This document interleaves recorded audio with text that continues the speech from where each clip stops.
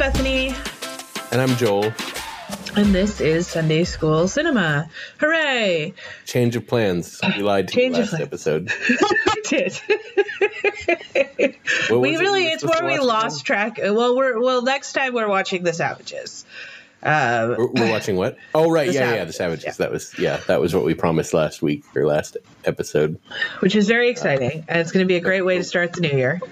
Yeah, we had forgotten about Christmas, and we had a whole plan to record what I think is our last Christmas movie.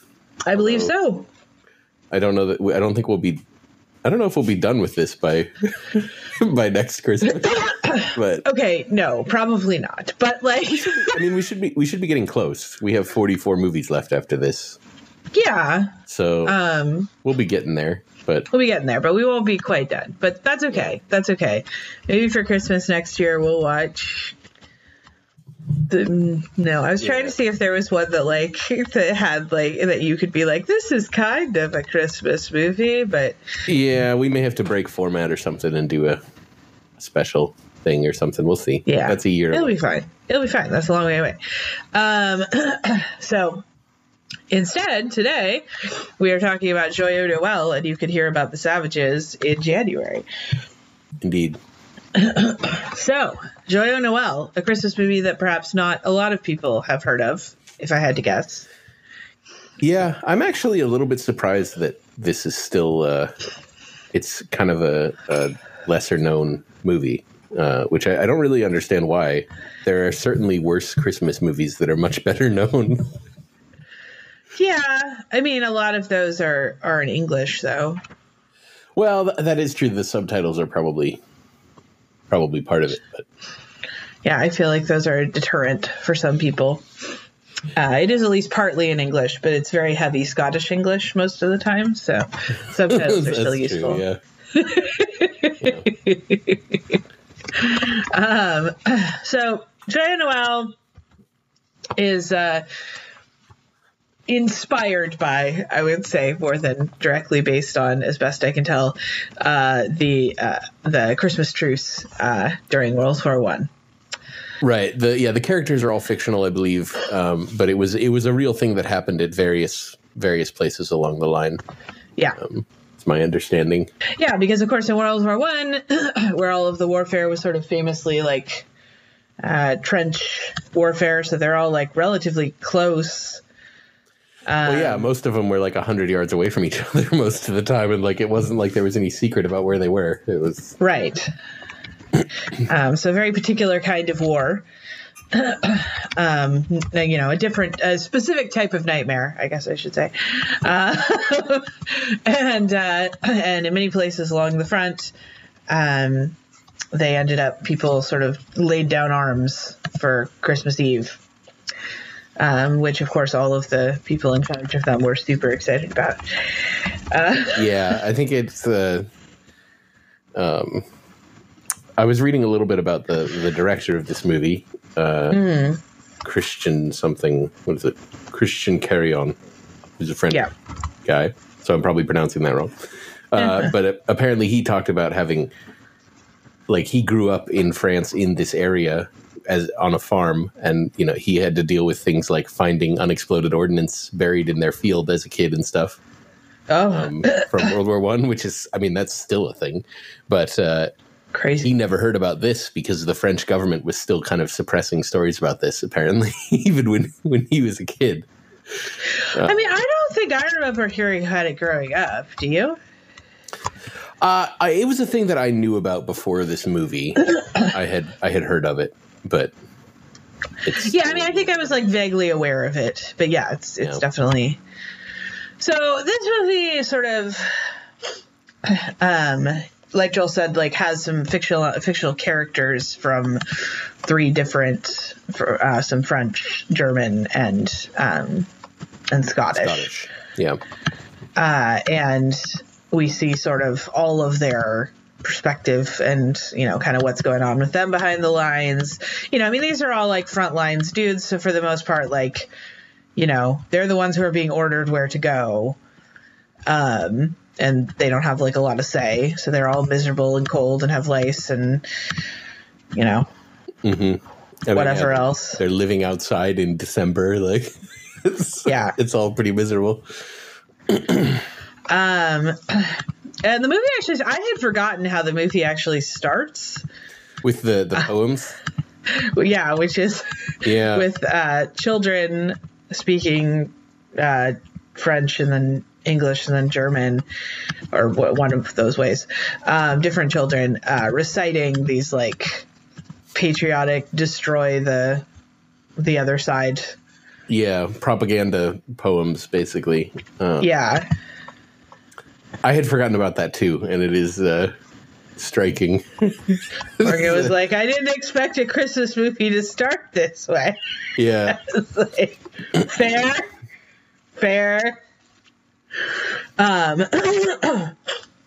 Apparently there was a male opera singer who traveled to the front in order to perform for the troops. Named he probably Walter didn't bring his wife with him, though, in real life. No.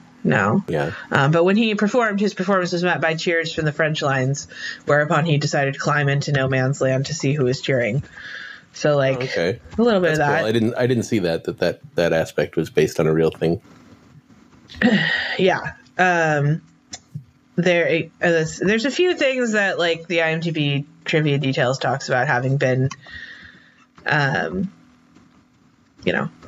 been based on real things. But also, this film was initially supposed to be rated R, but Roger Ebert said that was stupid, and the MPAA officially changed the rating to PG-13. Oh, really? I didn't see that. I actually did kind of wonder about that, though, because we do have a brief sex scene in this movie. We do. Where you see some boob, which is generally not allowed in PG-13 movies. That's true. So I was a little bit surprised when I saw that. Like, I was a little surprised that it got away with that. And I assume that was probably for the R rating originally, because it's not that violent, and like there's not a lot of language or anything. So I assume it was that, and obviously he was correct. That's a stupid reason to give a movie like this an R rating.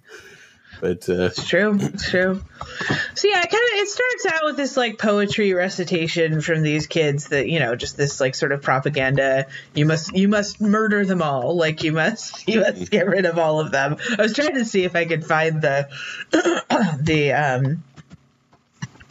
quotes of them, but they're not immediately appearing. But and I was really obsessed with this movie when I was younger, for sure. How did it hold up for you at this point? I had a similar, like when I first saw it, I really loved this movie. Like it was, I watched a ton of old war movies and stuff growing up. Like, we talked about some in the last episode, having watched so much John Wayne and stuff growing up, and a lot of other just old war movies.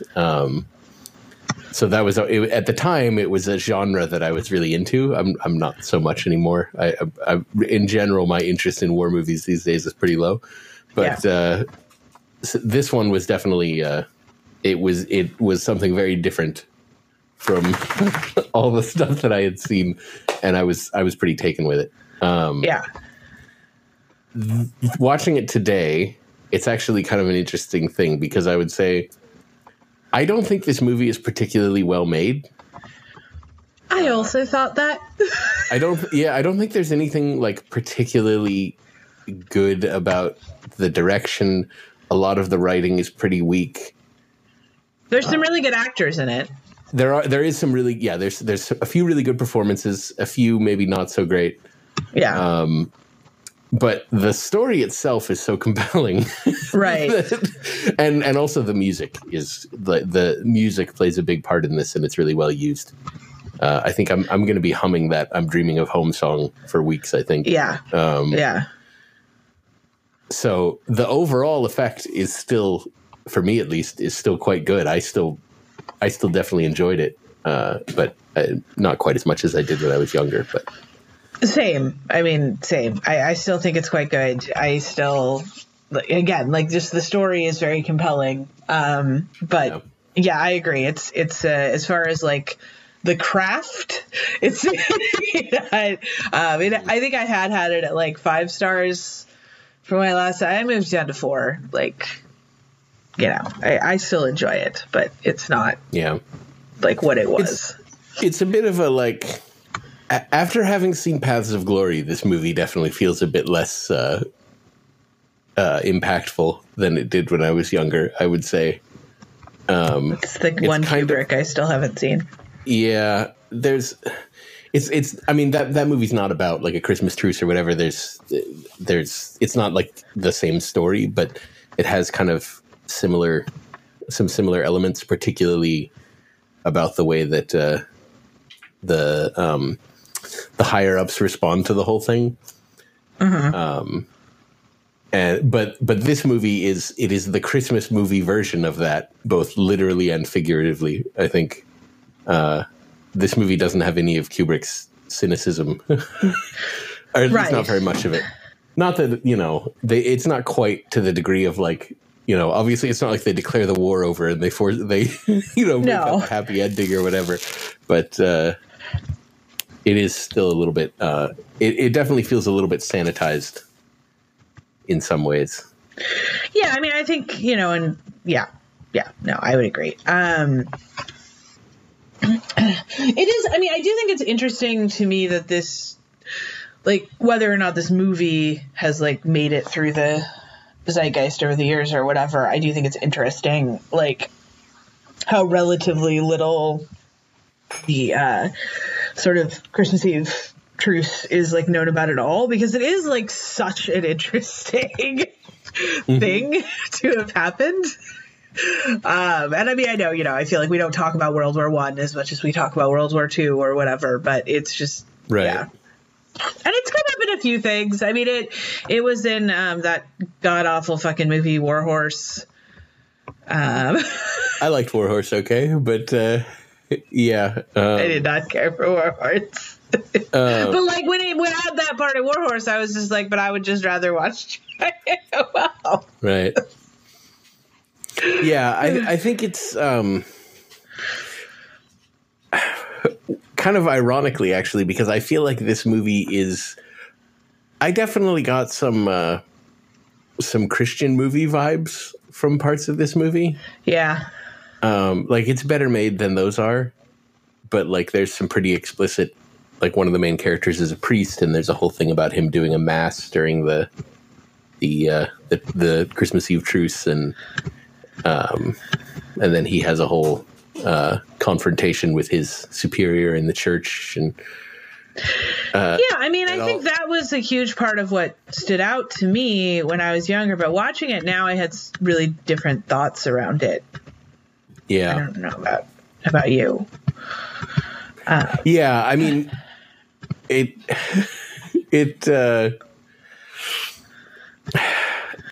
definitely felt a bit on the ham-fisted side. Some of it, anyway. And I thought that some of that, like, he had a whole little speech about, the way the men came to the altar or whatever, that I thought was...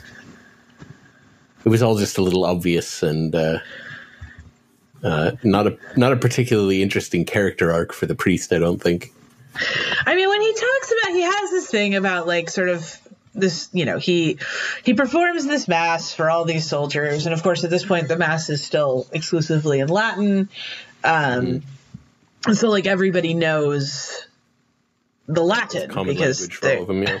And I can see, and I think when I was watching this movie when I was young, it was this really, like, this compelling thing to me of, like, the genuine gospel or whatever, like, is about sort of, like, bringing people together, regardless of all the ways that we're supposed to be sort of separated. And that, then his superior, like, basically telling him that he's, like, brought shame onto whatever, and then going and telling all of, like, the new recruits to make sure that they murder all the Germans because they aren't children of God. Right. I mean, I don't know. Maybe that was taken word for word from an actual sermon at the time, but it felt like a little much.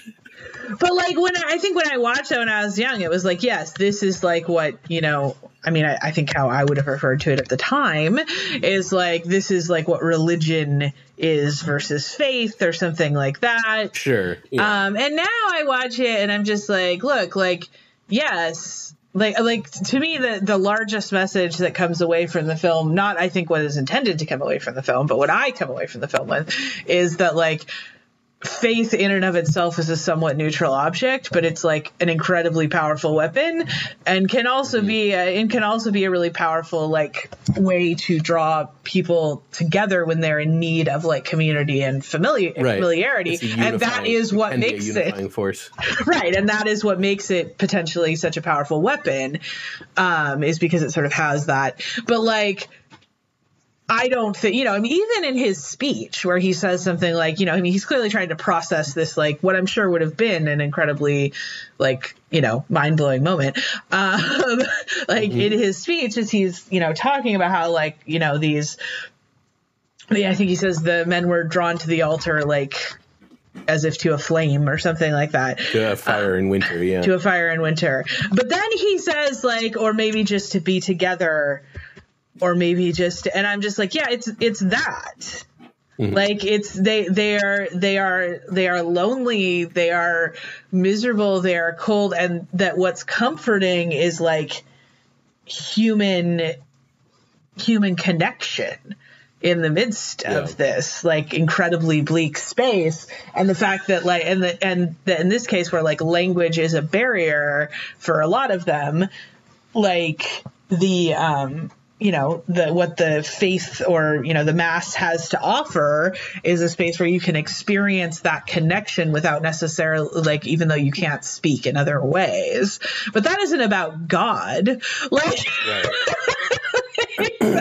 that's not about, but like, I would have believed as a kid, that it was about, that God had created this moment or whatever. But I was like, no, this is really just like this is a supernatural sort of human desire to feel connected, especially in the midst of so much like trauma and horror. And like, it is a good thing. It's a beautiful, good thing. It just has nothing to do with God. Right. And the movie also portrays the music as having that same effect. Yes. Like it's not all about the mass, because they also like, they all know the same Christmas songs, even if they sing them in different languages. Mm-hmm. So that isn't, I think of course, a lot of the music is religious, but there is kind of a distinction between like, we have the mass and then we have the opera performers. Right. So we have art doing performing a similar function. Yeah. And I mean, I think that many of us can certainly relate to the idea of like seeing a particularly incredible, musical performance or movie or whatever, and like feeling like, all feeling things together, also being like a connecting force.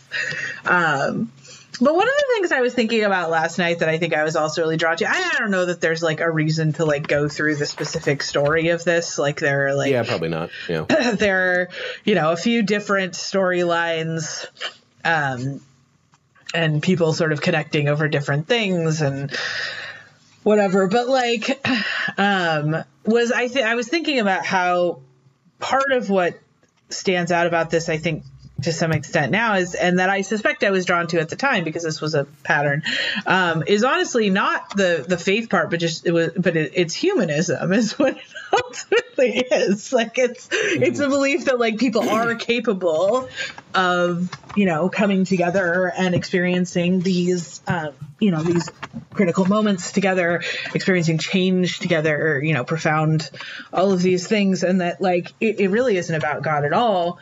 And then that was sort of a pattern for me, I think, growing up, is that I was often really drawn to things which were, and this is a little less explicitly so, because I think it is trying to push the religion angle to at least some extent, but I was often really like explicitly drawn to like very humanist philosophy things, even though I very much was not supposed to be. Yeah. Do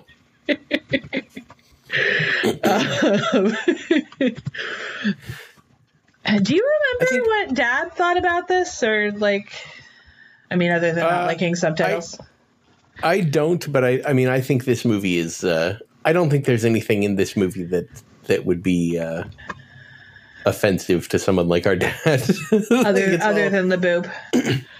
Yeah, I suppose. I wonder if we skipped that. I don't remember. I don't know. But it's all pretty, like, you know, most people can, at least in theory, get behind the idea of, like, yeah, it's better to get along than to be at war, right? Well, especially when it's in a war that's so long ago that it's no longer, like... Right. You know, like, because I don't, you know, at this point, a lot of the people that at least the U.S. has been at war with over the last, you know, most of our lives, has been folks from the Middle East. Right. And I don't... About Christmas. Right. And I don't know that my, you know, at least our mother would not necessarily support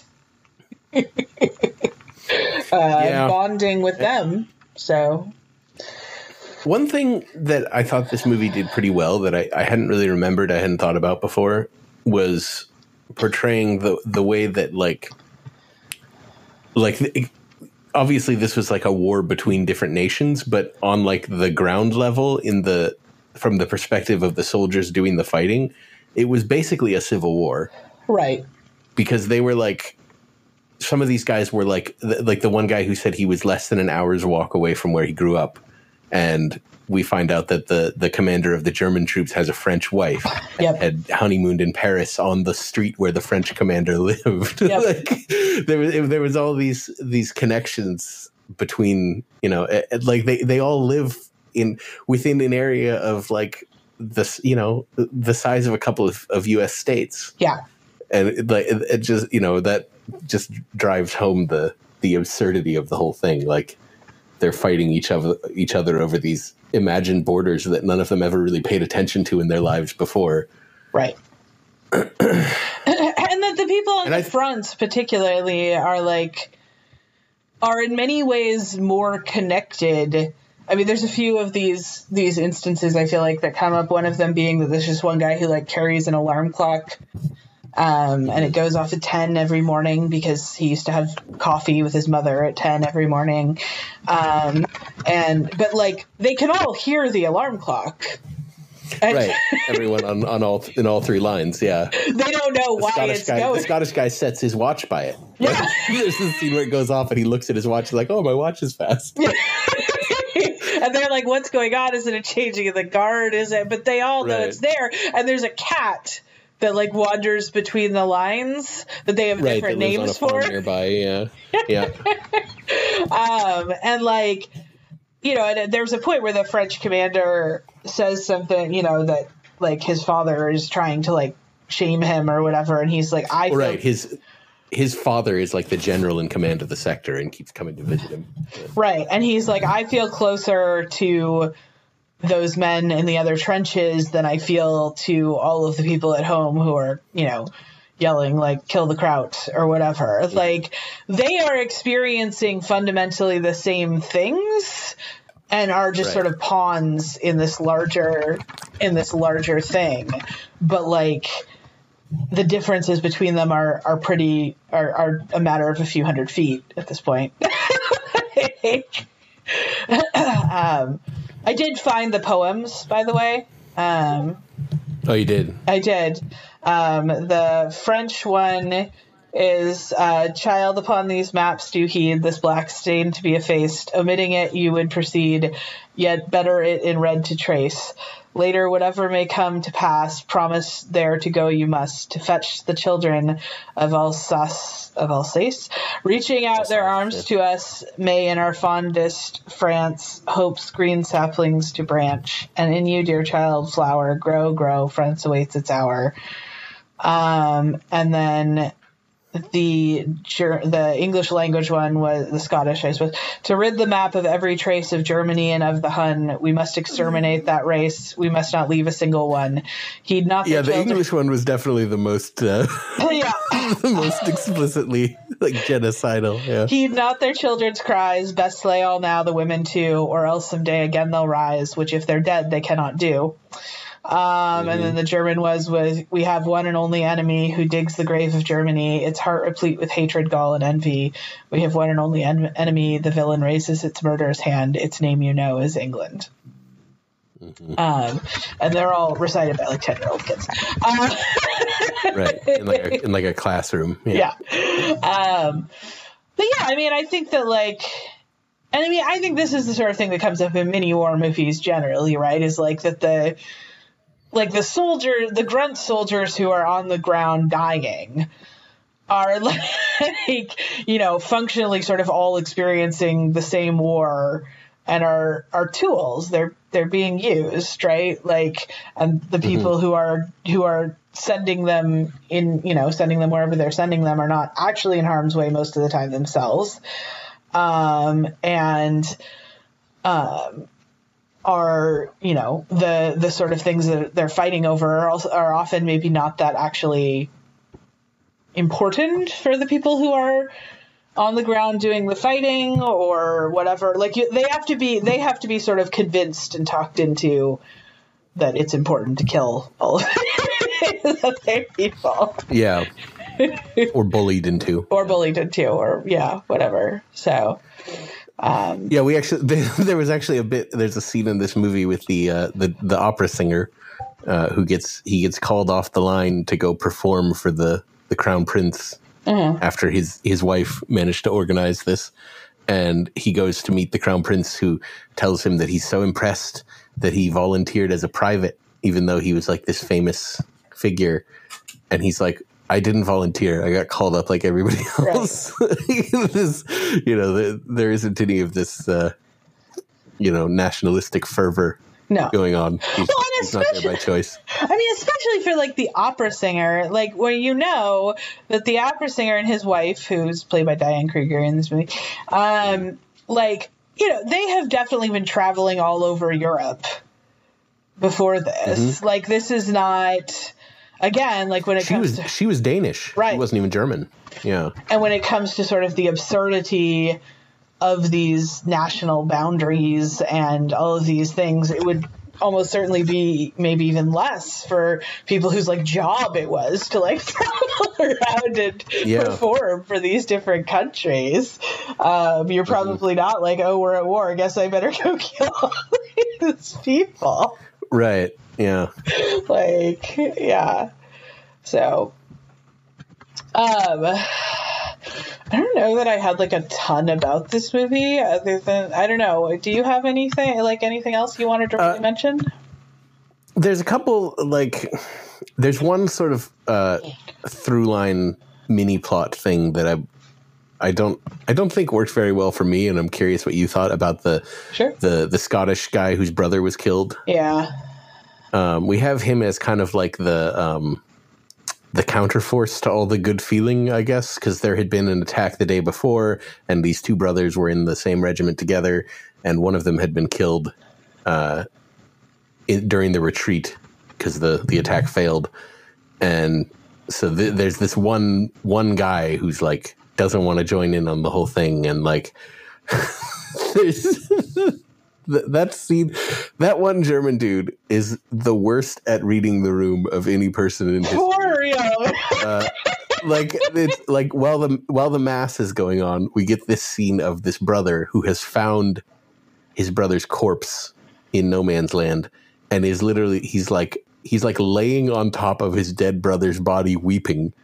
And this German soldier comes up to him with a bottle and is like, oh, yeah, you don't go in for all this religious stuff either. Oh, you want to share this bottle with me? Like, come on, man. Like, do you not see what's happening? It was... yeah, that all felt a little bit... No, I agree. I mean, I think there could have been a lot more in some of those things, and particularly something like that. But honestly, we just never knew him well enough. To that is, none of these are like particularly in-depth characters, I would say. Some of them get a little bit better than that character did, I think, but it was pretty shallow, I would say. Yeah, I would agree. I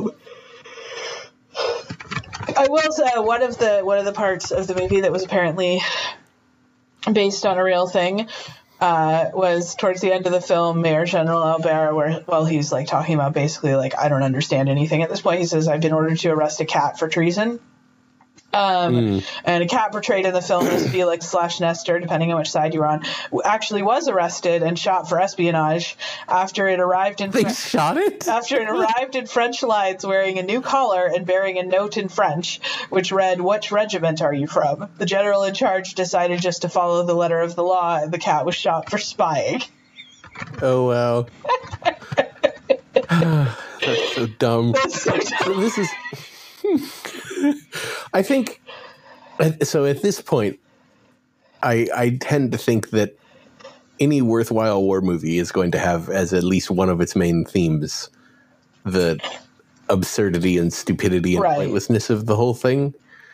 And some movies do this better than others. As I mentioned, Paths of Glory, the Japanese movie Fires on the Plain. I think Apocalypse Now has a lot of that. Sure, yeah. But it is definitely kind of the major theme of this movie, and I think it's. Yeah, there's a good line. I think it makes a decent introduction to that theme for people who are maybe a little more used to the jingoistic style of war movies like I was before seeing this movie. Yeah, I mean, I think there's a line where one of the, I think, German soldiers it's the opera singer is talking to and it's like, what exactly do you think is going to happen after all this? Tomorrow you're going to wake up and you're going to shoot the guys that you drank champagne with yesterday? To die here now is even more stupid than it was the day before. Which, yeah, at least the way it's shown in this movie, the next day, the commanders are like trying to get them to fight each other, and they're just not going to do it. They end up having to move all the regiments to different places on the line. Because, in fact, the German guy comes and warns the others, "Hey, we're about to shell you. Come hide in our trenches." It's... Yeah. Apparently there's like a football match in the, I mean, of course there is. If you, that's a universal. If you get a group like this, apparently around the world, someone's going to pull out a soccer ball. Yeah. Apparently the Scottish regiment depicted in this film, were, judging by the badges they had, were the Royal Scots Fusiliers. On December 20th, 1914, the 2nd Argyll and Sutherland Highlanders took over the frontline trenches after Christmas, and it was widely reported at the time in numerous letters that it was this regiment that arranged to play a football match versus the Saxons in no man's land. So I guess it was a thing. And apparently in 2008, the British and German armies sent teams to France to play a game of football in honor of their predecessors. Oh, that's cool. So, again, there are like pieces of this that are taken out of things that we have documented from letters from soldiers and stuff. But I mean, like Joel said, the French government was really still trying, they don't want people to be thinking about this. And I think it is really different when we think about, like what you were saying about like the spaces that a lot of this were taking place. They like knew these spaces. Like if you're American, you really are going over to like a foreign land where, this is all right. I mean, we haven't fought a war like this since the Civil War, but, and even in World War II, you didn't have, you didn't have the trench lines like this. You didn't. It was mostly American and British troops that were fighting. In like it was a lot of aerial stuff. It wasn't this kind of close quarters like. It wasn't like local fighting the way it was here. Yeah. No, it was a really particular war.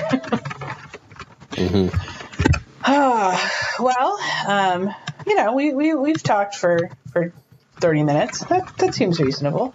I think it's a worthwhile movie, and it is. I watched it. It was streaming for free on Tubi. If you don't mind a few ads, I watched it there, and it's also available for rent in a bunch of different places. Yeah. So if you want something maybe a little bit different to watch, off of the normal Christmas fare, it's worth checking out.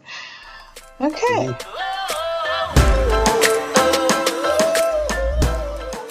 Well, we don't need to do the choosing what we're watching next because we already know what we're watching next. Right. So we can instead do what we've been watching. Who wants to start with that? Let me pull up my... You have watched several of the things. I see you've been doing some catch-up. Yeah, no, I have been specifically working on catching up on stuff from this year. Excellent job. So, do you want to start or should I? Let's see. I guess I can start. I've watched more than you. Okay. That's not uncommon. Unsurprisingly, yeah. I can't remember. Did I say last time... Usually the last movie that I've watched is the movie that we're about to talk about, but last time I watched the movie the day before. So, did I say last time the one of the Criterion ones that Morgan and I watched was Madadayo? I don't know if that's how you pronounce it. It was Kurosawa's last film. I think you did talk about that. Okay. Yeah. Okay. Good. I thought I might have, but I can't remember for sure. Okay. Yeah. So the next movie that we watched from the Criterion list was we watched a movie from 1968 called Head that was that featured the Monkees and was about nothing as far as I could tell. It was mostly seemed as if maybe people got very high and that they put things together that they thought were things, but were not really. I mean, that seems like fitting for a movie with the Monkees. I was incredibly bored by it. I would not personally recommend it. Okay, why did you watch this one? Well, we're doing this Criterion project. Let me see. Let me actually pull up the list so that I can see which ones went with which thing. This was one that Morgan had chosen. I think this one might have been like a. I can find it. It's right here. Okay. So there we go. Read notes. Thank you. It was a film from the America Lost and Found, the BBS Story collection. So there's just like a bunch of the challenge just has a bunch of different like collections or whatever that you like pick a movie from. And I think this was one of the few ones I hadn't seen in this collection. That's been true of the few I know. So the next one we were watching was one with a film with a spine number for Criterion between 1 and 100. And I chose Time Bandits because it's like, yeah. Oh, the Terry Gilliam? I did not love it. That doesn't surprise me. Do you love any Terry Gilliam movies? No. Yeah. He doesn't seem like your speed. He's not really mine either. He's also a piece of shit, which doesn't help. That too, yeah. I remember enjoying Time Bandits, but it's been a really. It was all right. Like I didn't hate it. I gave it 2.5. I don't know. It was fine. I just didn't love it. And then the next one on the list was, so Morgan and I have been alternating choosing. So the next one was a film with a spine number between 5 and 600, and Morgan chose the 1977 Japanese film House. Yes. Oh, the horror movie? I still haven't seen that. That's like a legendary. And of course I had certainly heard of it because, but I was not prepared for the it's supposed to be pretty batshit nature of this film. And honestly, it was fun. I was very high. I don't know if that helped or hindered. I might have been a little too high, but it was very fun. And I would certainly recommend watching it. And then the next one that we watched from this list was a Cannes Film Festival winner. And I chose All About My Mother. Because I hadn't seen that. And I can't remember if I have so much trouble keeping track of which Almodovar movies I've seen, and I can't remember if I saw that one. Okay, and I think this was one of maybe his first bigger ones, possibly, like one of the first ones that sort of broke out. Yeah, this was from 99, so this would have been pretty early. Yes. For him. I definitely think of him as a 2000s filmmaker, although, I mean, I know he was around before. Yeah, I mean, I think the first Almodovar I ever saw... Almodovar? How do you pronounce it? Okay. I don't know. Yeah, I'm not sure where the emphasis goes. It does look like his older stuff goes back to the early 80s. Right? Yeah, I just mean in terms of like coming across into some of the wider zeitgeist. But like I saw Volver years ago and was not crazy about it. And you know, I knew I wasn't sure I was really that into Almodovar, but then last year I saw Parallel Mothers, which I fucking loved. I still haven't watched Parallel Mothers. I really loved his Pain and Glory movie, Pain and Glory. I did. My favorite. I don't think 2019. Yeah, I don't think I liked it quite as much as you, Pain and Glory, but I did like Pain and Glory, and I loved Parallel Mothers. And Volver I watched like when it came out, so I was like 22, and I was definitely not like. I did not know enough things to like be prepared for it.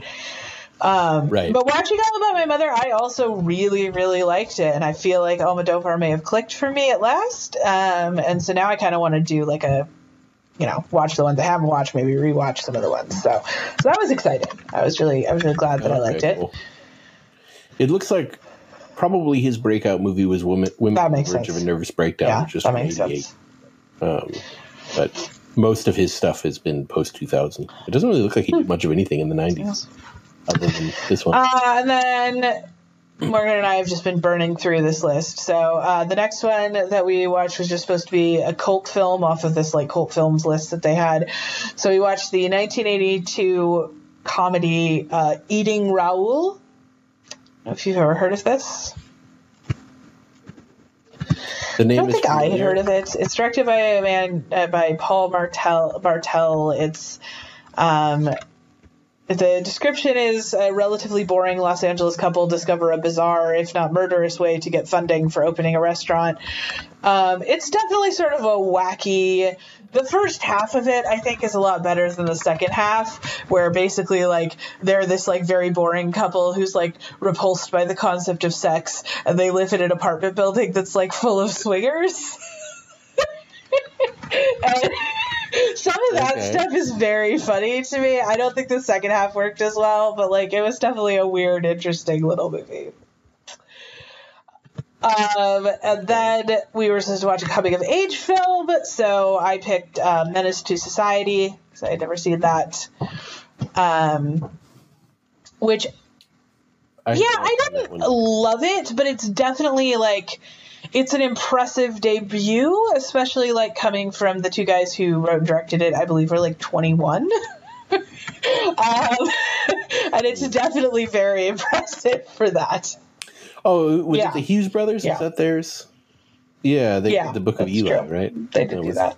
Yeah, which I don't know that they've done anything since. But yeah, I mean, it's...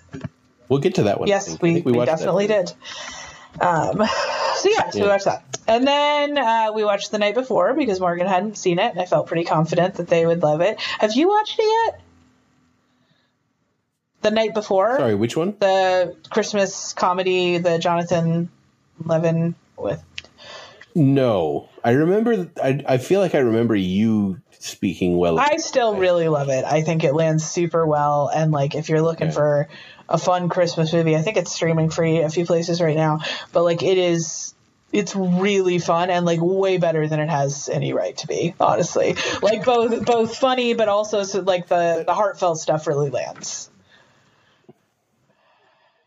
I did really enjoy 50-50, and I also liked The Long Shot, which were both Jonathan Levin's. I think you should. I think you would really like it. I'm just saying, you've got like a week and a half till Christmas, or a week, I guess. And then Eric and I watched Guardians of the Galaxy Holiday Special, which was very boring.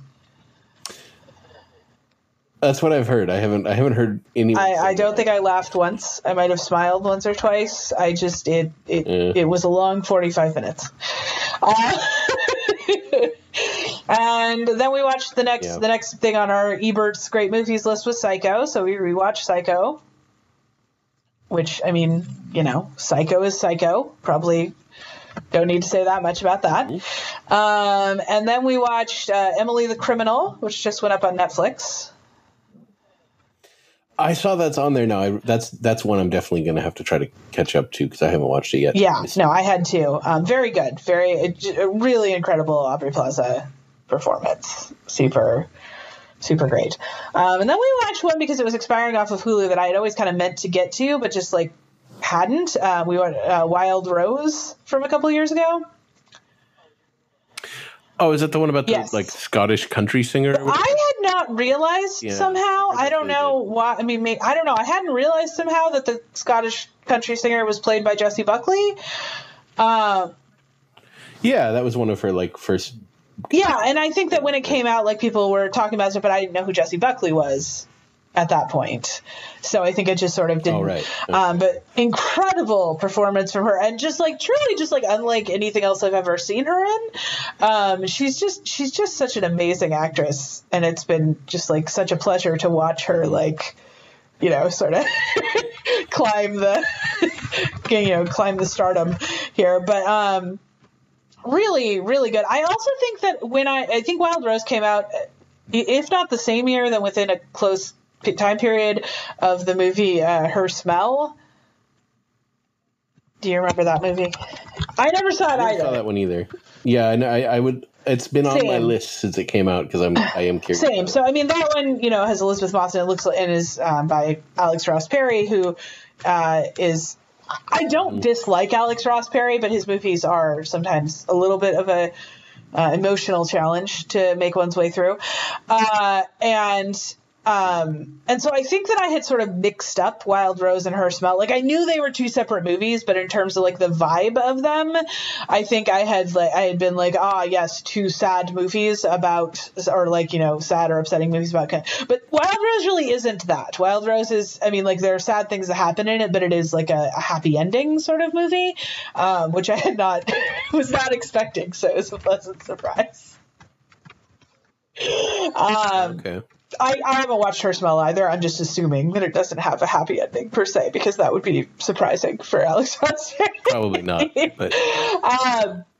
And then Morgan and I watched Christmas in Connecticut, which I had seen for the first time last year, and Morgan just really loves. This is probably their favorite Christmas movie we've watched so far. And it's like a fun little.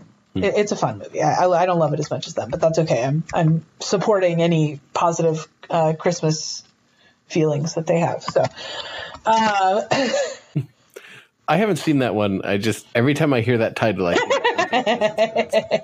it's cute. I mean, it's cute. And then the next thing on the Criterion list was a stage adaptation, and Morgan picked that.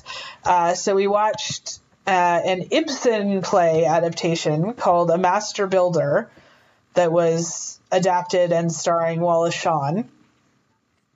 Adapted by and starring Wallace Shawn on the serious side of his. That is something I really like about Wallace Shawn, because he clearly is like a very serious actor, right? Like, I mean, he's like, an interesting dude. Like, yes, he does shit like My Dinner with Andre and things that are like, you can tell that he's very serious about like stagecraft stuff, but also he's in Gossip Girl. Right. And like, I just love that for him. I like Yeah, it seems like he's happy to like show up and be goofy and stuff, but his own work is always like. I like that. I like that for him. I think that's cool. It shows someone with a sense of humor, and like, I don't know, I like it. But A Master Builder was an emotionally rough watch for me. It was quite good. I don't know. I don't think I had any. I don't think I know of any Ibsen plays. Plays not really being my. I read one for a class once.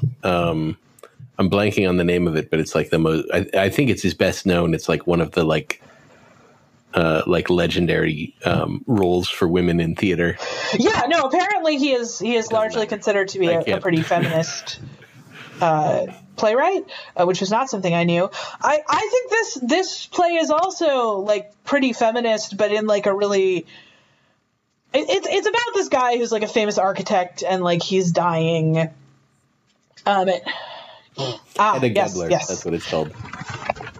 I read that one for a literature class. And so, yeah, no, he's dying, and most of the movie is like he goes into like a coma or something, and it's all sort of like in his head. Most of the story, but it really, I think, made me think a lot about and sort of clarified in some ways these like series of thoughts that I've had over the past few years about sort of the concept of genius, particularly like male genius, and like, you know, how many of these like heroic genius people have like sort of formed our history, but like the cost that is exacted for that genius is rarely on them. It's usually on the people around them, you know? And then like, is it even possible to be like a great man, so to speak, and not fuck up your family, fuck up your, you know? I think about this a lot. And I think that this movie really this play adapted into a movie really like dives into a lot of that stuff in very meaningful ways. It was tough to watch at times, but I thought it was really interesting, and it was certainly not something I would have watched or even known really existed without this. So like, you know, glad we saw it. And then we took a break and went to the theater to go see Aftersun, which is fucking fantastic. I know, I invited you, but you didn't even answer. No. Didn't I? Oh, I saw the message. I wasn't able to go. I don't. Yeah, that's okay. Sometimes I do. Yeah, so it was so good. Oh my God, I cried so much. Just a really beautiful sort of reflection on, you know, kids and parents and the, you know. So I read one description of it that was like that it's about the main character trying to reconcile like the idea of her father, like the man she knew and the man she didn't, which I think is a really beautiful way of putting it. Just absolutely gorgeous. For sure going to be on my top 10 of the year. Okay. And then we came back and jumped right back into our Criterion list. So the next one was an LGBTQ film. So I picked Desert Hearts because it's sort of a classic LGBTQ films, mid-80s lesbian movie. That is about a woman. I don't know if you're familiar with this phenomenon, but for quite a while, there were a few states that had really, particularly Nevada, but I think there might have been one or two others, that had really like lax divorce rules. And you just had to Right. Nevada was famous for that. Celebrities would you had to get divorced or whatever. Yeah. Establishing residency. It's a matter of, it took like 6 weeks. Right? Yeah. And in Nevada, no, it took a few weeks, but yeah. But compared to other states. So this movie is set during that time, and this woman like comes from New York to divorce her husband, and while she's there, she falls in love with like a girl who lives in Reno. And I was really afraid it was going to be like a kill your gays movie because it's like 1985, and you know, but it wasn't. It has a relatively happy ending, which was a pleasant surprise. So it's a fun. It's not like amazing. But it's a good like touchstone of time for LGBTQ film, I think. So yeah, it's good. And then we watched. There was a film on the summer travels list that they made at some point. So we watched The Vanishing. Have you seen The Vanishing? Oh, the something like that. Yeah. Or... It is a European movie with it's like a thriller with the so we watched that. I had not seen it before, and I think it's definitely, I can definitely see why it's such a thing. I think it might be in the book. I can definitely see why it's like such a thing. It's a really solid entry in sort of the genre of like bleak Danish type true crime, or not true crime, bleak Danish crime things. It also has one of the most like gut punch endings. The ending was quite rough. Bleak, very bleak. No happy endings here. So yeah, it was good. I didn't love it, but I did definitely like it. The next one was a film on the Hollywood Classics list. So I picked Gilda because I had never watched Gilda. I haven't seen that one either. I thought I liked it. I didn't love it, but the Rita Hayworth performance is fantastic. I didn't like the end. Is really what it came down to. The end didn't quite work for me, but the movie itself is for sure very good. And then it was a film from the animation before the 2000s list. And Morgan chose The Fabulous Baron Munchausen from 1962. I haven't seen that one either. It is very beautiful. I've never seen anything like it, honestly, from a visual perspective.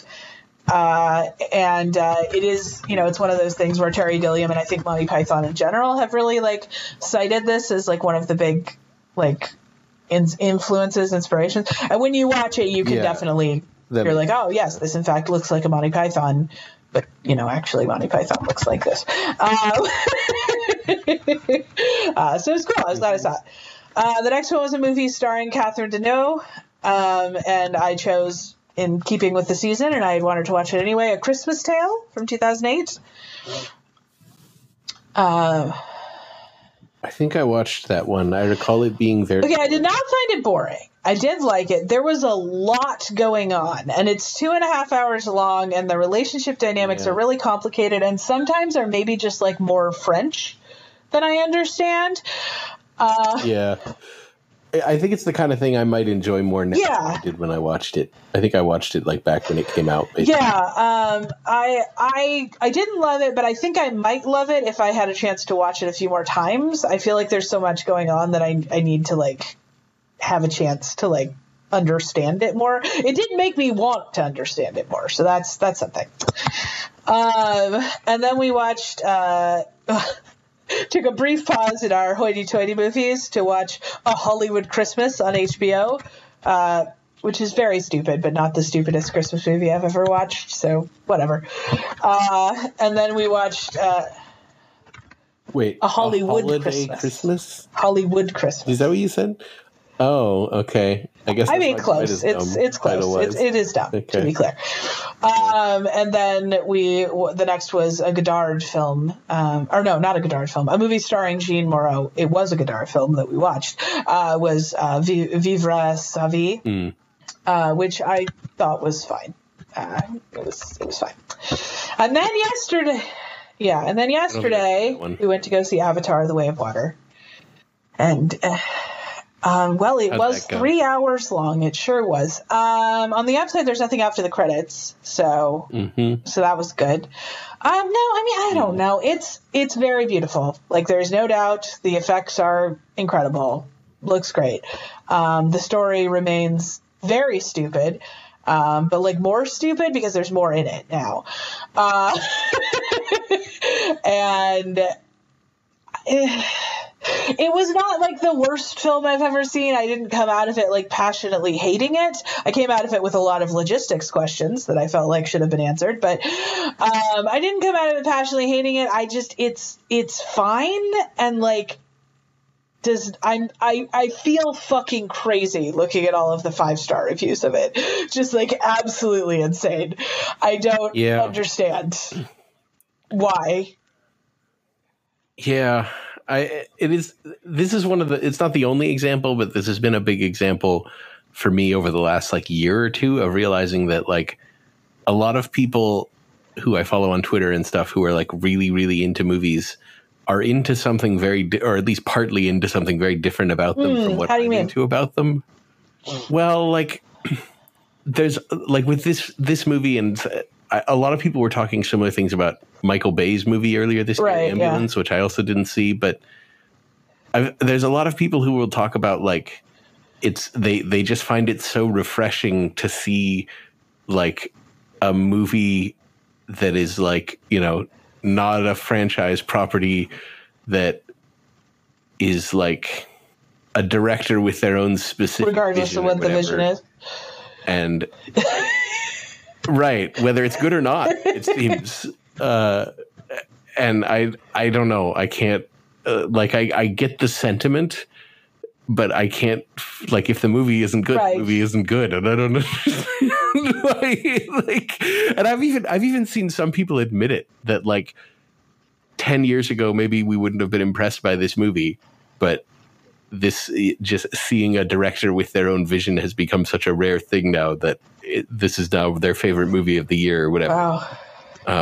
Maybe this is less relevant with Avatar because a lot of people also really love the first Avatar. Yeah, I just, and it's so, like, you just cannot escape the fact that, like, James can't, like, this is the exact story about colonizing that you would expect a white, straight, cis man to tell about colonizing. So much of it is just clearly this sort of general perspective that identity is like a thing you can just sort of take on and take off, that you can just become something else because it's cooler. And I mean, like, that's not quite how he puts it, but like, that's how it feels to me watching it. And of course, people may or may not, I'm sure you saw the quote from him going around from after the first Avatar movie, where he's talking about that when he was making it, he was thinking of the Lakota Sioux and how if they could have seen into the future and seen how, that they have like their kids, seen what happened to their children, that they have like the number, some of the highest suicide rates and stuff, that maybe they would have fought harder.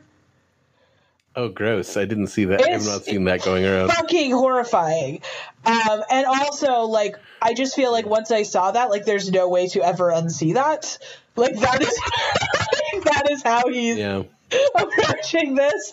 And, like, I just feel like that just is in a nutshell, like, that is what these movies are. And no matter how beautiful the stuff may look, it is no less racist. It is no less disgustingly colonialist.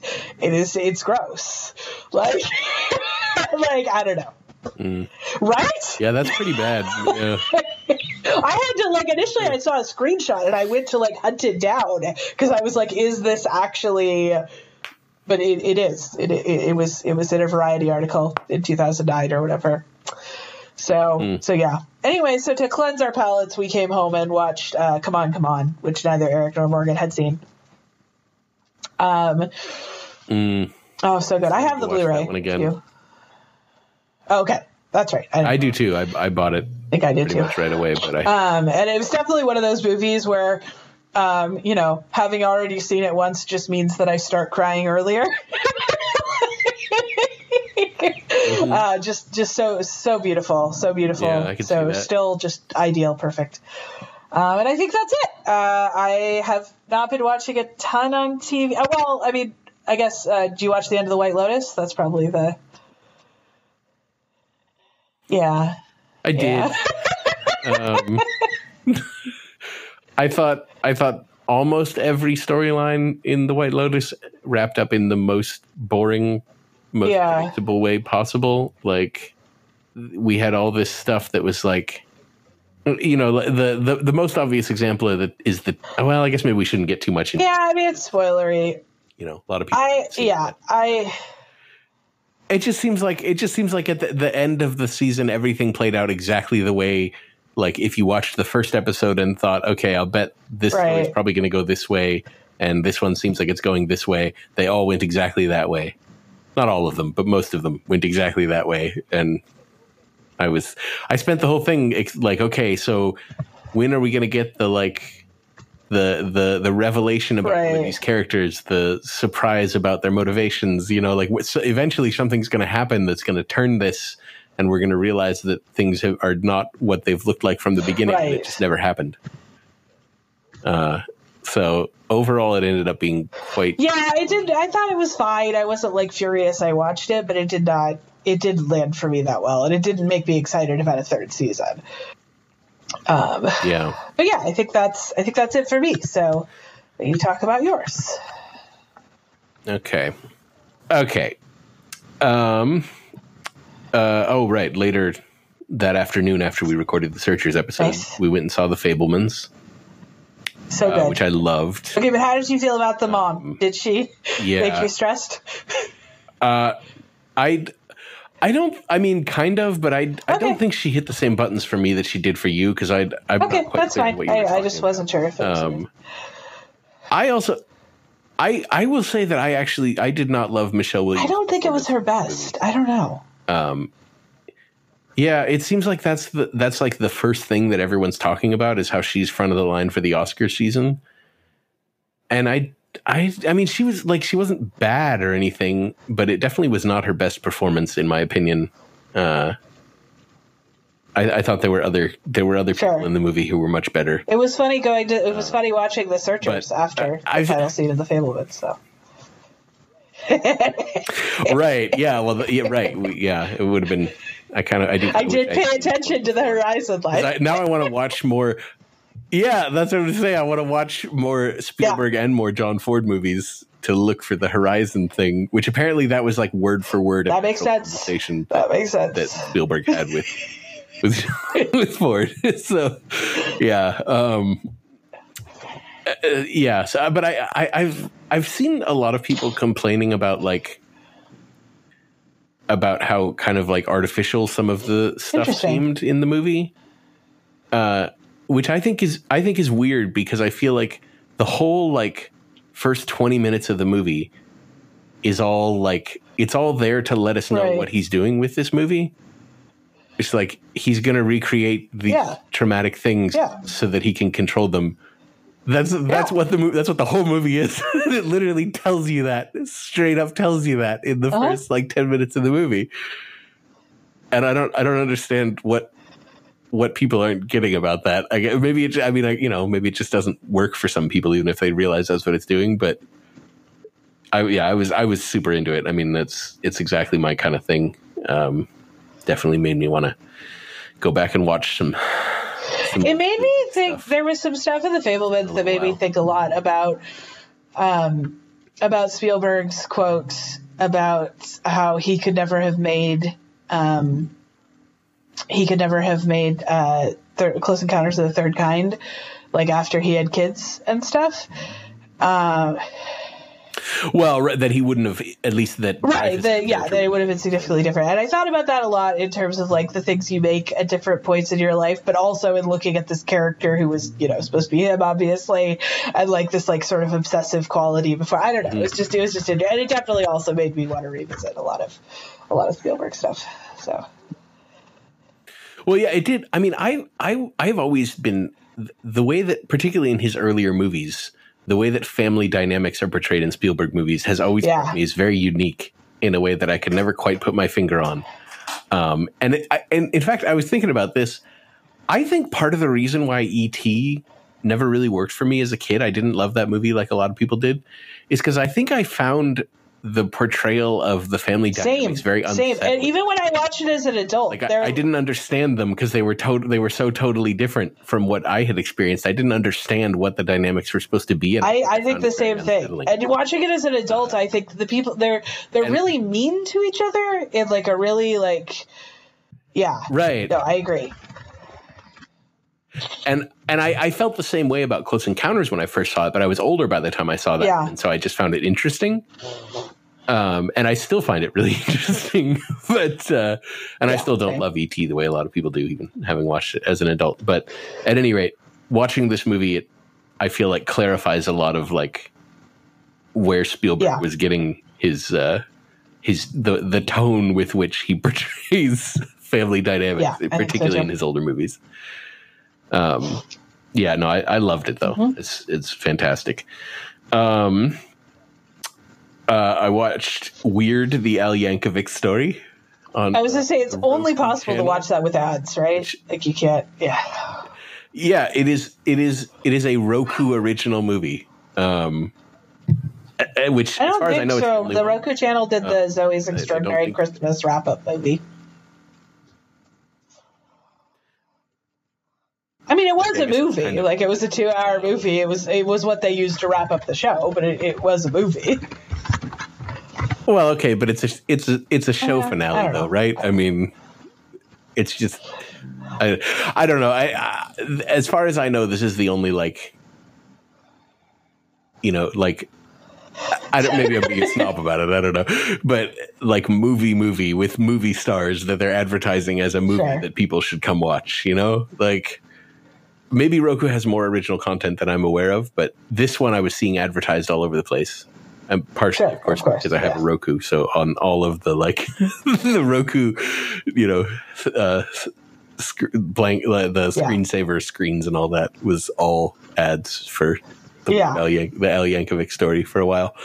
At any rate, so yeah, it's impossible to watch it without ads. I think which is a little bit annoying because the Roku channel is ad supported. I would have thought that for this, because it is like their first foray into like trying to make a major movie, that they maybe would have done it without ads, but nope, there's ads. But it was a lot of fun. I really enjoyed it. I suspect there's probably a lot more fun to be had for people who are like huge Weird Al fans, which I'm not. I liked Weird Al as a kid. I definitely listened to some of his stuff as a kid, but I was never like an obsessive fan, and I haven't really listened to any of his stuff in years now. But there is a lot of really funny stuff in the movie. It's definitely worth checking out. I really liked Daniel Radcliffe. He's very funny. And what's her name is Madonna was also. Oh, I don't think I know who was really funny. Okay. It was Evan Rachel Wood. Yeah, that makes sense. So yeah, definitely worth checking out, and you can watch it for free because the just with ads. Free. Yeah, with ads. Next up, I watched Sympathy for Mr. Vengeance. Wanted to watch more Park Chan-wook after watching Decision to Leave, and I had seen this one once a long time ago, 12 years ago probably. And I liked it. I liked it fine at the time. I definitely like it more now. It's, this is one of his earliest movies. He had a few things before this, but this is pre Old Boy. I remember at the time being struck by the fact that it was, I'm pretty sure, the first movie I'd ever seen that had a deaf protagonist. Although the protagonist kind of switches halfway through the movie, which is another interesting thing.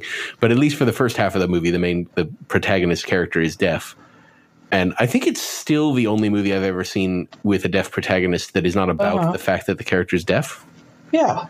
So that's kind of cool. Just an interesting thing about it. That I don't know why he decided to do that. But it's cool. Yeah, absolutely. More people should do that.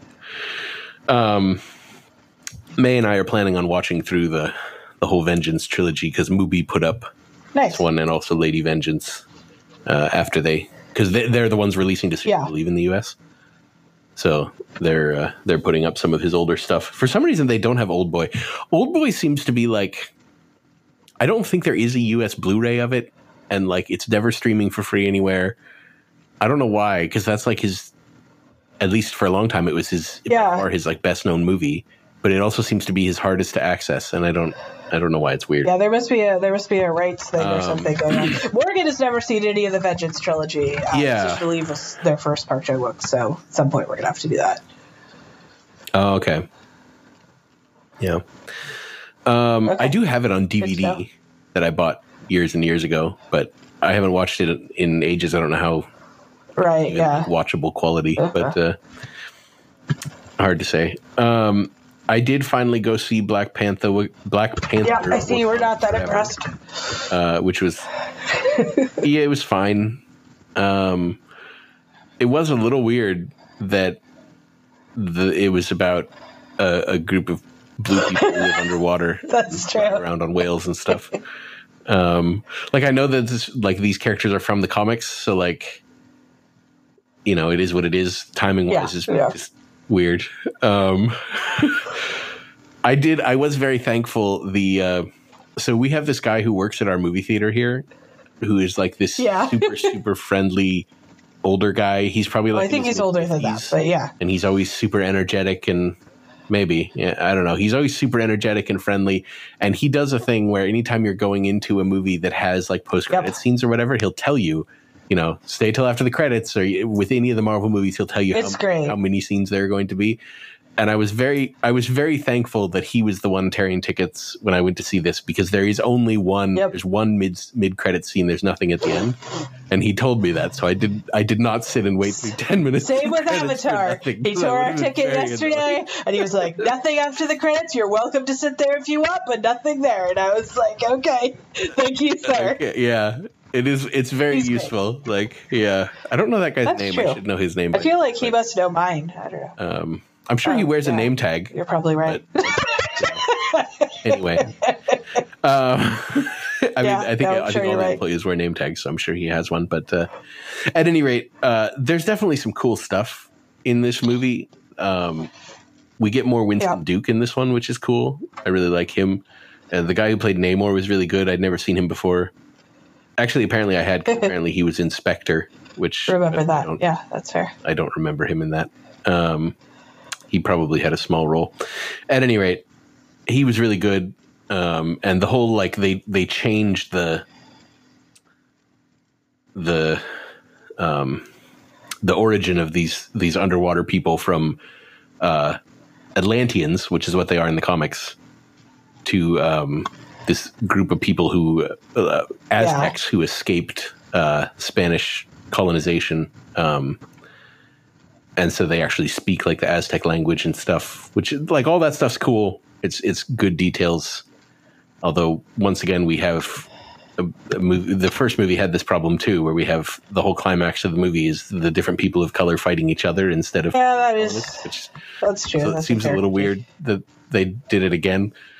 A lot of people complained about that after the first movie, so it seems a little weird that they did that again for the second one. But and like all the stuff with the Julie Louis-Dreyfus and stuff, I didn't need any of that. All of those scenes were terrible. There was no reason for her to be in that movie. But you know, there's some stuff in it that really works. They did the thing in the opening credits where the Marvel logo thing, where instead of getting the little shots of all of the characters in the Marvel logo, they made all of them Chadwick Boseman from Black Panther. Yeah. That was cool. Didn't know that was coming. Angela Bassett was great, obviously. So yeah, it's not the worst of the Marvel movies, certainly. Not even the worst of this year, in fact, because at least it was better than that fucking Thor movie.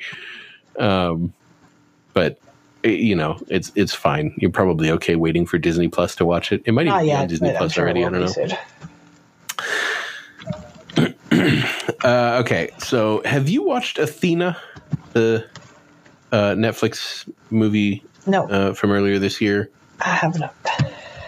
Okay, so I've heard a fair amount of talk about this movie as like this technical marvel, because it's shot in like this series of long takes, and it's about it's a French movie by a guy named Romain Gavras about a riot / civilian uprising thing in a housing project after the police in the town kill a teenage boy. And so he has like 3 older brothers, and it kind of follows them as that one of them is like one of the leaders of the uprising, and one of them is a soldier in the French army who's trying to get everyone to calm down, and one of them is like a drug dealer guy who's trying to hide out while the whole thing happens. So it is kind of a technical marvel. It has one of the best opening sequences, certainly of this year. Just really incredible stuff. I don't know how they did it. Must have used a lot of drones for a lot of it, and I'm sure there's some hidden cuts in there, but it's pretty breathtaking to watch. It has one of the worst endings I've ever seen.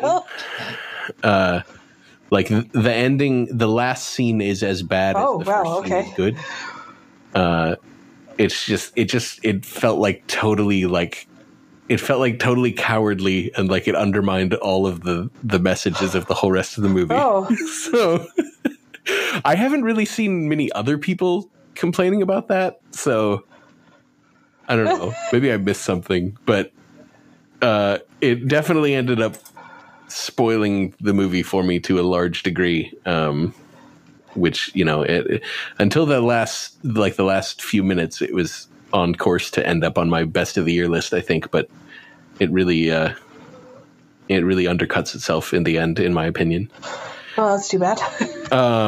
But it's on Netflix, and it's only 97 minutes long, and there is a lot of really cool, impressive stuff in it.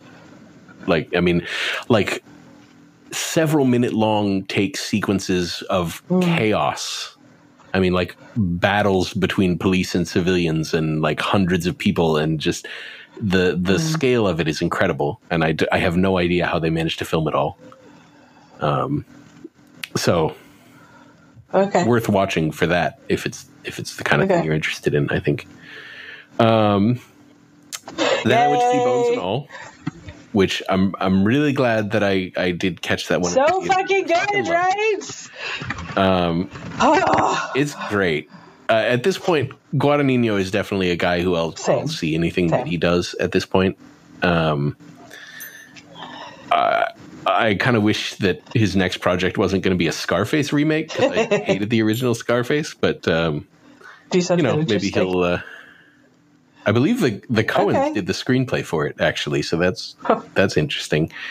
Although usually Coen screenplays that end up being directed by someone else don't go well. Yeah, we'll see. So I'm not sure I don't know why this one. Because usually, at least it seems like they're like throwaways. Like they write a screenplay and decide they don't like it, give it to someone else to direct. But I don't know. We'll see what happens with this one. That's neither here nor there. Taylor Russell, who was in that movie Waves, although I also figured that out until after, but I remember really liking her in that. So good. It's so good in this movie. I mean, like, Chalamet is the star, and he's kind of the face on the poster that people are talking about and stuff. But he is also great, though. I mean, he's very good as well, and the whole supporting cast is very good. Andre Holland is always good, and Michael Stuhlbarg showing up in like the opposite of his role. Call Me by Your Name. and that's absolutely terrifying. Also, Mark Rylance really. Yeah, very unsettling little appearance by Chloe Sevigny. David Gordon Green. It's a big cast. Yeah, it is definitely like I came out of the movie like thinking about I need to buy this when it comes out so I can watch it again. It's so beautiful. It's and it feels like the kind of thing that could have been. It probably would have been much easier to do it wrong, like, because it's based on a YA novel, which isn't, that's not like necessarily a strike against it, but there have been a lot of not very good YA adaptations absolutely in the last decade. And this could have easily gone in a much less compelling direction, I think. But I watched this movie later in the same day after watching Athena. And this movie also has one of the most memorable openings that I've seen all year in a very, like, a completely different way. But like, I was like, you get like this several minute opening sequence and then you get the title shot. And I was just like, holy shit, like breathless. Like this is what we're in for with this movie. It's very beautiful. I think there's all sorts of, like, it doesn't easily map on to like anything in particular, although I think that you can certainly like attach it to, AIDS and queerness and like all sorts of things. It does feel like a very queer story to me, but of course that's in my lens. But like, it's also remarkably really romantic. It's I agree. Yeah. Which is honestly not a descriptor I use on very many movies. It's unusual for me to find like the romance to be the piece that like pulls me, but this is really romantic along with a lot of other things. Yeah. I agree. I think that's something that Guadagnino does. Obviously Call Me by Your Name. It's like one of the sort of landmark romances from recent years. But yeah, it does. I mean, it tracks pretty well with like the sort of Lovers on the Run subgenre. So they spend most of the movie traveling, and most of the other people in the movie are people that they encounter for like one scene or two scenes, and then they move on somewhere else. And that's not like that is a thing you can find in other movies. But I feel like often with those movies, the romance angle is more like it's less healthy. Which seems like an odd about the cannibal romance movie to call it this. No, yeah, exactly. But you have like Badlands, for example. You usually have at least one of them being like an outright sociopath. Badlands would be an obvious example, but even like Bonnie and Clyde. No, this is, I mean, part of the reason that I don't often find things romantic at this point in my life is because what I think is most romantic is when you can see the two characters like make each other better. Like they are together in a way where they are like they are better because they are together. They are making something more than the sum of their parts functionally, right? Like, and like honestly, that's really rare in my opinion. Like a lot of like romance movies and stuff, and especially of this sort, like you're saying, are really focused on like some pretty unhealthy dynamics. But like these people are better because they're together. Yeah, and it's really beautiful. And sad. Yeah, I agree. I'm so glad you loved it. I agree also with your tweet, by the way. Why are more people not talking about it? I'm so confused as to why I haven't seen that much. Yeah, I don't get it either. It seems like it has kind of flown under the radar. Especially because, I mean,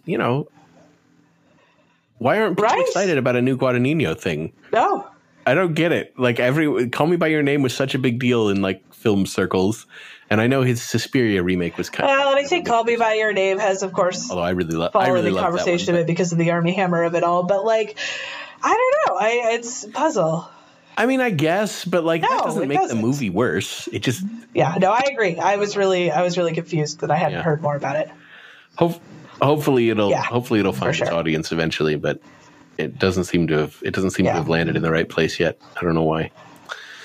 And then yesterday I watched another Netflix movie. I still haven't gotten to that, Wonder, but I do want to.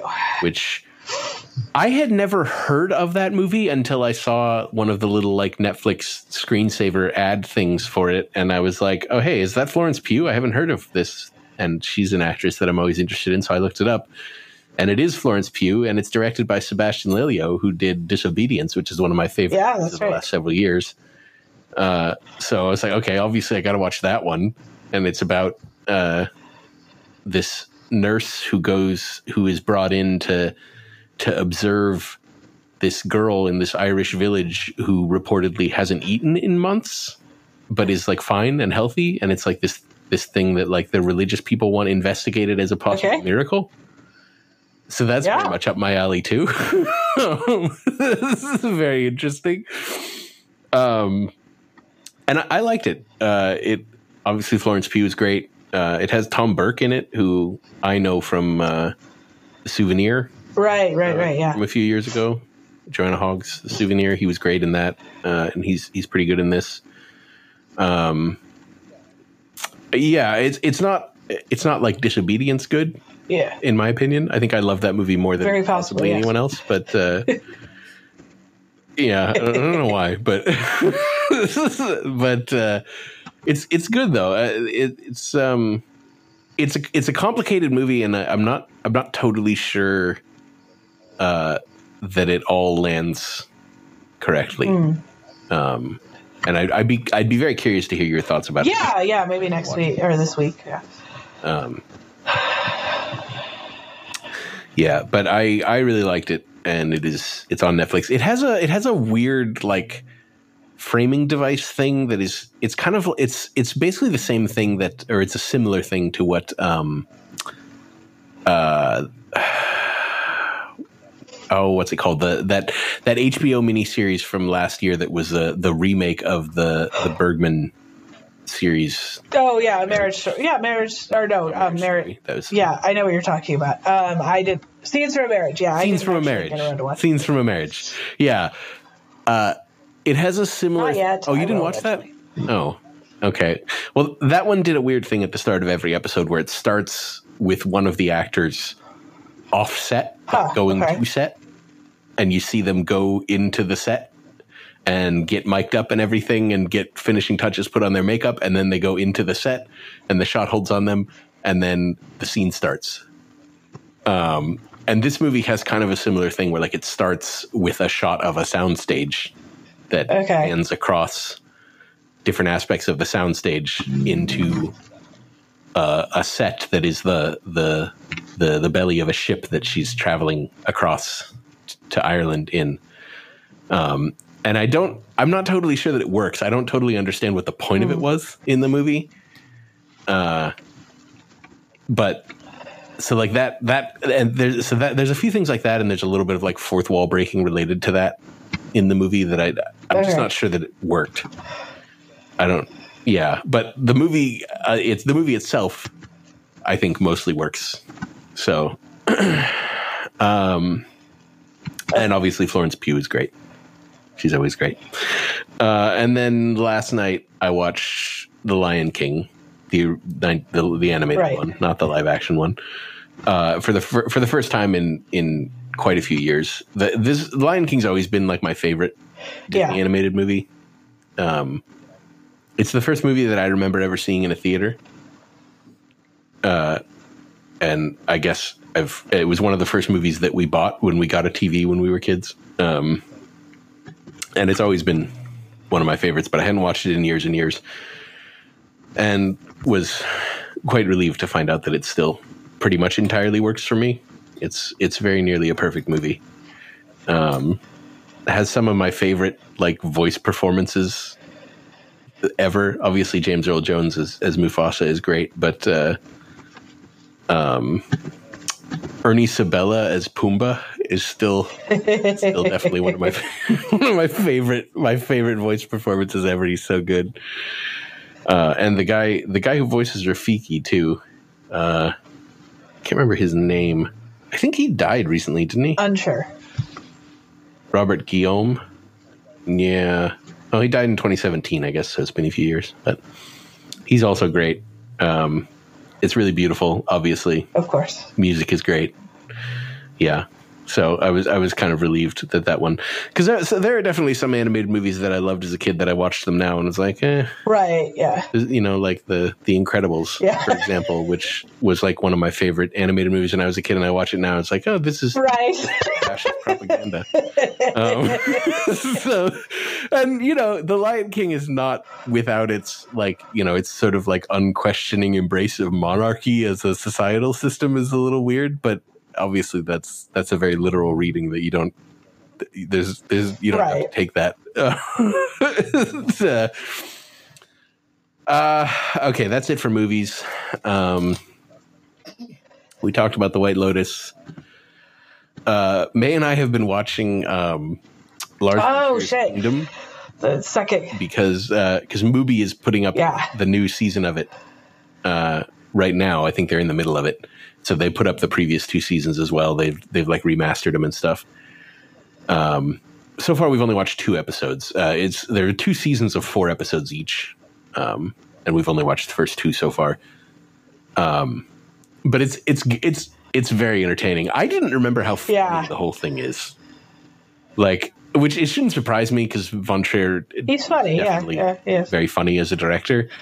And he has his little thing where he shows up at the end, like a little fucking elf, to like give his sweet little like, I hope you enjoyed our episode. It's very funny, but the show itself is also very funny, and unsettling. There is this one episode. There's the one scene. I think it's in one of the first few episodes. You probably already watched it, or at least maybe remember it, where someone like is in an elevator and they like look up and there's like a ghost looking down at them. Yeah, that was the end. That's the end of the first episode. When we watched it, or shortly thereafter, I was working at the medical center doing records, and we had this creepy elevator. And that is one of the few horror movies or like horror things where like it consists. Like I never didn't think of it. When Interesting. It stuck with me. Okay. I don't think there's. I think that's the only other TV thing I was going to mention. It seems to be there's a bit of a lull right now. Taking a break before Christmas. I will say not in I think that's movie things specifically, but in other media related to our film pick, is that I would recommend that everyone go on Spotify and look up Silent Night by Annika Norlin, which I will link in the show notes. It's a very, very beautiful song, part of the collaboration a few years ago between Jens Lekman and Annika Norlin, and where they were like writing songs back and forth to each other every month for the year, which has generally created an album that I still fucking love. But the final one was by Annika, where she writes about the song Silent Night, and it's a really beautiful. And it brings up the Christmas Eve laying down of harps as well. And it's just a really, really beautiful song. It's a lovely thing to listen to this time of year. So just throwing that out there. Oh, okay. Yeah. That's cool. I don't think I know I will send you a link. But so I just, I hope everyone has very good holidays. And when we come back next time, we'll be talking about other things. Yeah. Merry Christmas, everyone. We'll see you in absolutely. 2023. I will say also, just real quickly, Joel and I were talking about doing like our best of, like we've done. We may hold off on that. Yeah. We'll do it at some point. I think, did we do it during the first episode of the year last year?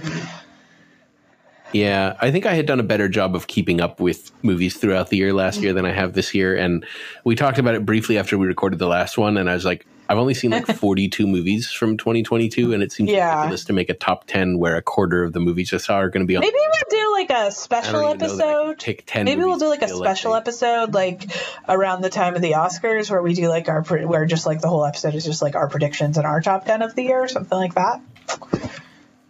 Yeah, that's not a bad idea. Anyway, but so don't be expecting that, tons of listeners. I know you are concerned, but we will be back in the new year and ready to go. All right, bye everyone. Bye.